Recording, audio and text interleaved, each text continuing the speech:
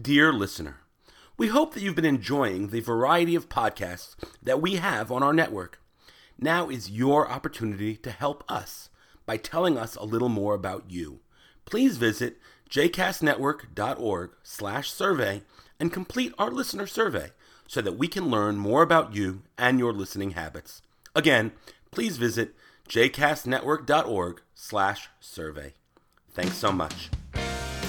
You are listening to 2 Minutes of Torah with Rabbi Danny, a JCast Network podcast. For more information about Rabbi Danny, please visit rabbidanny.com.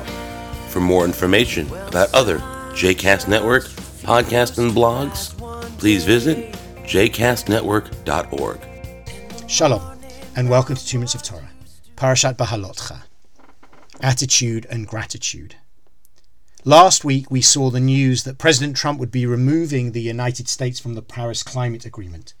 And unsurprisingly, this declaration was met with protests and dismay around the globe and here at home. It's easy for us to take our world for granted, to assume that the earth has always been here and will always be here for us, providing for us all that we need. But we know from the very beginning of creation that we were tasked not just to live on this world, but to take care of it and to tend it, to nurture it, to cherish it, and to ensure that it will be there for future generations. It's about the attitude with which we view this world.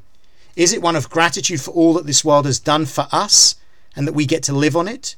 Or is it a place where we take it for granted and assume everything will always be fine? We see in this week's Torah portion that the Israelites' attitude in the wilderness all too often is not about gratitude, but is instead about taking things for granted.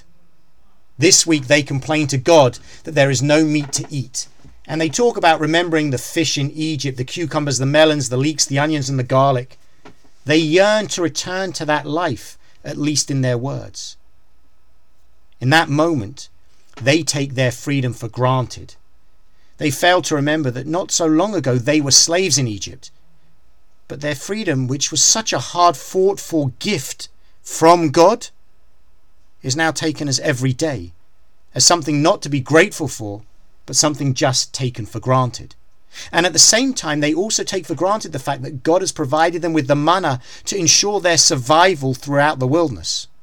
It might not have been the most exciting food to eat, but it ensured that they were nourished every stage of the way and looked after, despite all of the trials and tribulations that should have come with living life in the wilderness. When we think about all of those times that the Israelites complain, all too often it's because they fail to be grateful for what they have and instead take everything that they have for granted.